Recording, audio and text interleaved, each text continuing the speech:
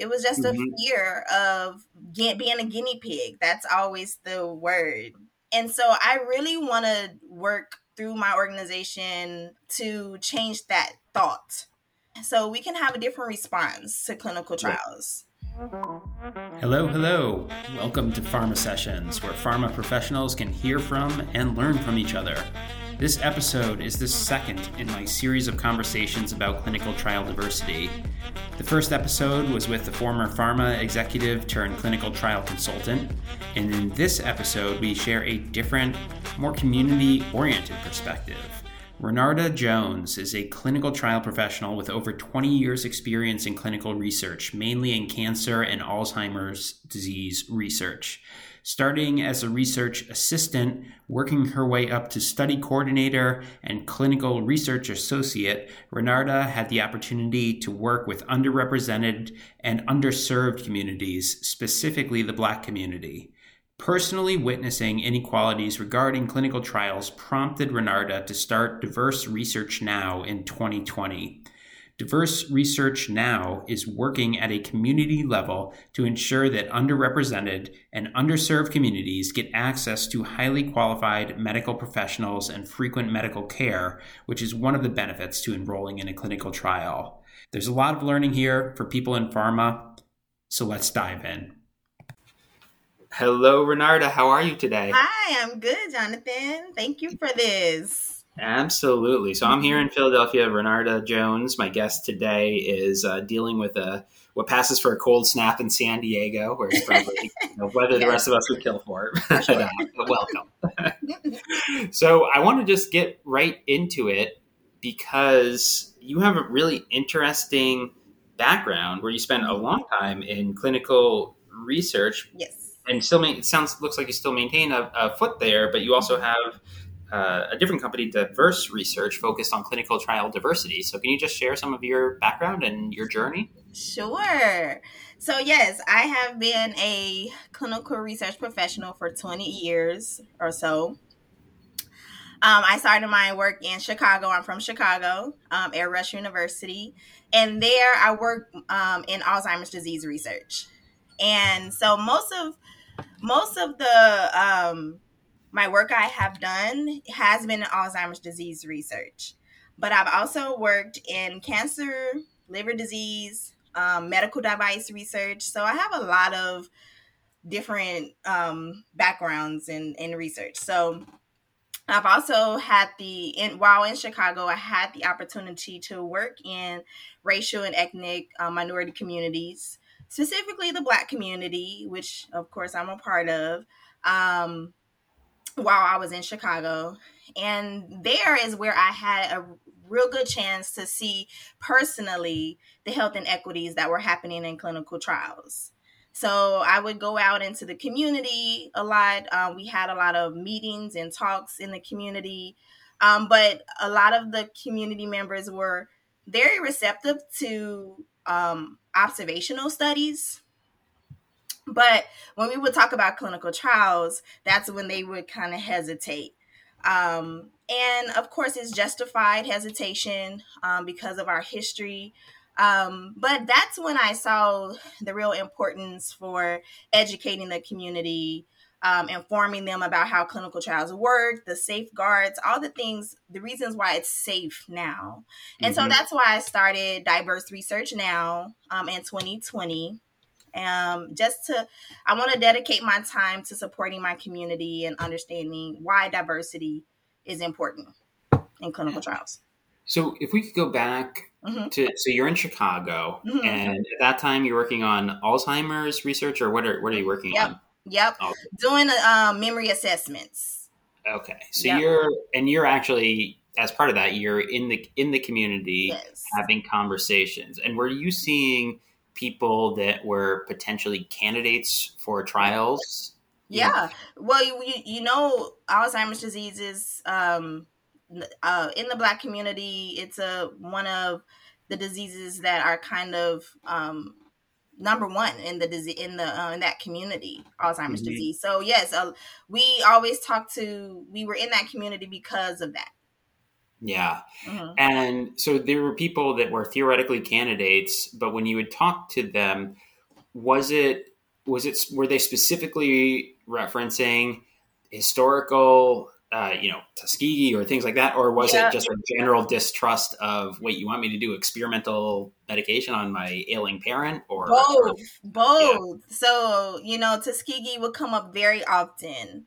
Hmm. But yeah, it's just a fear. It was just a Hmm. fear of being a guinea pig. That's always the word, like the guinea Yeah. pig. And so I really want to work through my organization to change that thought Hmm. so we can have a different response to clinical Yeah. trials because Yeah. there are many benefits. Yeah, and what's really, I've heard this from a number of people. So as we mentioned, as we were kind of chatting before recording, Mhm. like I did a session with somebody on clinical trial diversity who's working at Acclinate, and I have Mhm. another one planned with somebody who's within a big pharma Mhm. company. And this idea of, yeah, really bad stuff happened historically, but we can't really, you certainly can't go back in time No, and change that. And you can't no. use it as an excuse on not to engage with whole populations of people, Yeah, right? But yes. you need to, so how do you, how, are you seeing companies directly addressing that? Or is it sort of like, we just need to talk about our science and where it might be important for you to, understand that and why it still might be worthwhile to participate? I think I see it addressed a lot in papers, right? But I Mhm. don't think it's being addressed out in the community. Yeah. So yeah, I think that's the way to go, which is why diverse research now is going to focus on educating the community and addressing those fears. Yeah, one of the things that you had brought up was, I think you used described a place for people to speak that's kind of away from researchers and have a safe space, like a place where they can talk and share these whatever questions they may have, because Mhm. there are a lot of legitimate questions if you're trying something that's not yet on the market on your body. Can you talk more about that approach and why Yeah. that is helpful and from a grassroots perspective? hmm So from my experience when I was in the community, I I would go out in the community. I looked like the people that I was talking to, which you can read in a lot of the papers that this is important, right? That they want to see people that look like them. So they were very comfortable with me. And so I would get a lot of questions that they would not be comfortable with asking the doctors and the staff in the clinic. Because of because of that, I think it's important to give that safe space, to have that private setting where families and participants are comfortable with asking whatever question they might have in mind. Because sometimes when you're in that clinic and you're around these prestigious doctors, you don't want them to think you're silly or like it's a bad question, right? And so to take away that feeling and get the bias out of there out of the room, I think it's important to like kind of take the participants and their families away from that setting so we can really get down deep into like what's the issues, like let me help you address them. And are these conversations you're having with individual sets of family members, or are these kind of group, where a bunch of families would be together, kind of all talking about this stuff? So we have a safe space program where it's just individual families and Mhm. their and the participant or whoever's in the study and their support system. That Mm. will be a private one. But then I'm also having community meetings Hmm. where I'm educating the community, informing them about the basis of clinical trials. So that's also being done publicly and in the community. And how are those going? What's the response like when you go out and talk with the community now? And how is that different from what it might have been back when you were in Chicago all those years ago? You know, they come out and they listen and they ask their questions and they're intrigued. They Hmm. want to know Hmm. about clinical trials. I think that it just takes time. They want Hmm. someone that is going to serve them, right? These are underserved populations. And so they appreciate someone coming out serving them. Yeah. So most of the people that listen to this podcast are in pharmaceutical companies. Yes, a two-part question. One is, what do you think they're doing well now that they might not have been doing before, and where do you think there are still areas for improvement? I think that what's being done well now is that we're talking about it more in the community. So that is actually really good, because the thing is I'm not sure how much is reaching the community. I think it's an attempt, right, but I think it is going to take some people to get in there, get in the community, and really normalize the conversation. That's what we need to do. We need to normalize the conversation, so when things come up in people's lives in their healthcare journey, clinical trials can be one of the number one thoughts in communities of color. And I don't think it is now. So do you think, because a lot of times what we see, or at least what I've seen, and I don't know if this is comprehensive, but it's like the pharma companies have very clear plans from a medical perspective of how you're going to engage with doctors or how you're going to recruit trial sites. I think a lot of times you're looking at, where was I able to successfully recruit patients in the past, and the economics of that. And we know, I think the diversity numbers are in no way close to reflecting like general population levels, right? And they're not actually significantly improving. In fact, in some cases, they're getting worse. So my personal opinion is that I think it's really good that the Biden administration included this legislation that essentially says you sort of have to at this point, right? So that should make a difference. But so the companies, I'm sure, will want to adhere to that, but you can't just do that by going to the same trial sites, for example, as you were before. This is true. You're going to have to venture out into new areas. There needs to be some novel ideas, presented. And when you were talking about engaging the community, I'm assuming you're talking about actual, non-medical professionals. But do you see it? Do you think companies should be prioritizing that over the HCP or equally, or you just need more active plans for both as far as who they're engaging and how? I think all around it needs to be improved. Activity needs to just rise in the community, informing them about clinical trials. And when I say informing them, I mean starting from the very beginning. Like, tell me what you mean.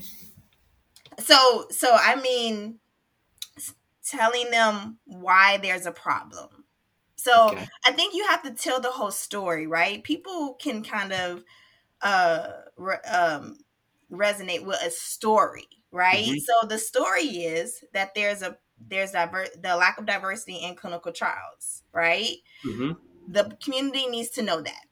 They need to know why it's a problem. It's a problem because there are situations where the drugs are coming to market that might not work well in communities of color, or so this is a problem, right? And then then you move on into teaching them the basics of clinical trials, addressing the fears, teaching them what clinical trials are. I don't think it's like common knowledge in our communities what clinical trials are, how they work, the different phases, like all of that, like everything that goes into a clinical trial. They need to know. And I think once they know, they could get more comfortable with the process. When you know what's going on, you can be more comfortable with that process. So then you have to tell them how to get involved and even when to get involved. That's a big one. I think we were talking before about if someone has cancer or they get a new cancer diagnosis, in other communities, it might be the first thought to go to a clinical trial. But I think in communities of color, that's not the first thought, and maybe it should be. Right. And I think it would be helpful. But then also they need to know that there's other trials out there, not just for the big diseases like cancer and Alzheimer's disease, but there's so many different trials out there that could probably help you with any ailment that you have. So that they just need the whole story. Right.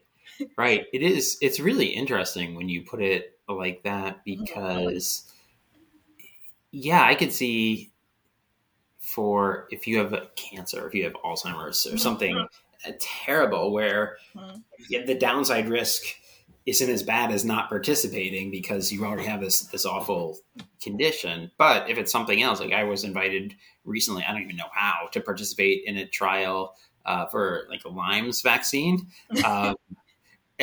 I wanted to do it, but then I got scared at the last minute. So I feel bad about this in the context. So I didn't do it. But I had the option.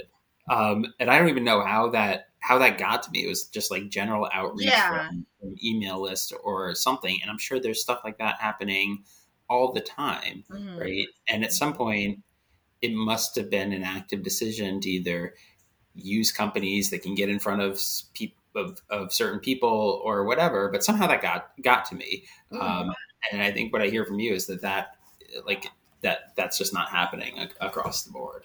I don't think it's happening. Not when you get real deep in the community. And that's where we need to go. I think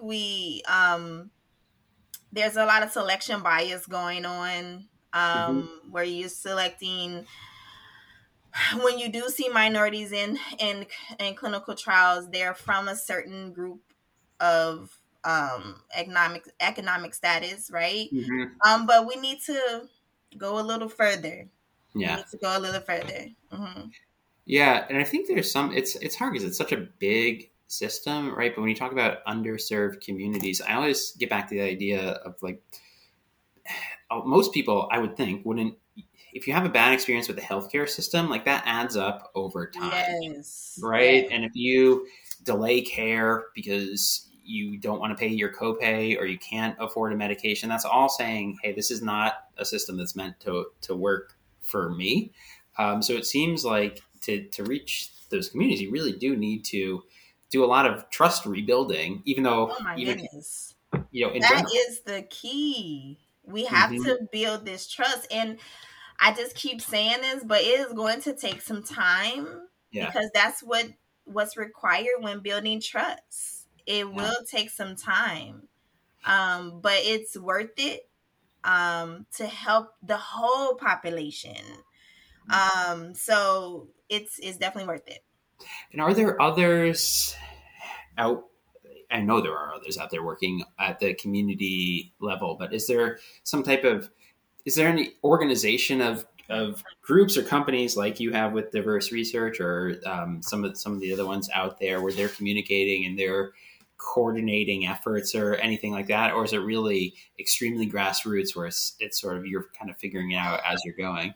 Yeah, I'm figuring out as I'm going because a lot of the people that are out there are from the clinics. Like, they're from like the CROs or the sponsor, they're out there in the community. I don't know of any nonprofits out there like mine that's out there, at least not on the West Coast. I know that there's a lot going on the East Coast, a lot going on in the Midwest, South, but the West Coast I think is really lacking. So I'm hoping to fill that space. Very nice. So along those lines, if you had, and you do, you have the mic in front of you, right? So if you had a request from pharma, any of the medical people or clinical people that may be listening, not to put you on the spot, but do you have any requests that you would like to ask them or get them to think about? Yeah, I think that I always say,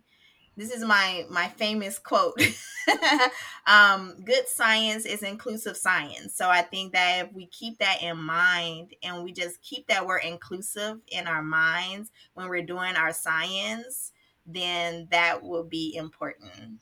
And inclusive comes with a lot of stuff. And it's really about, again, informing the communities that are underserved and underrepresented. It's about informing them about the whole process Yes. of clinical trials. So All right. Good science is inclusive science. Honestly, that seems like a great place to leave it. So I just want to say thank you for coming. It was a really good conversation, and I hope helpful conversation for people to hear. Thank you so much, Jonathan.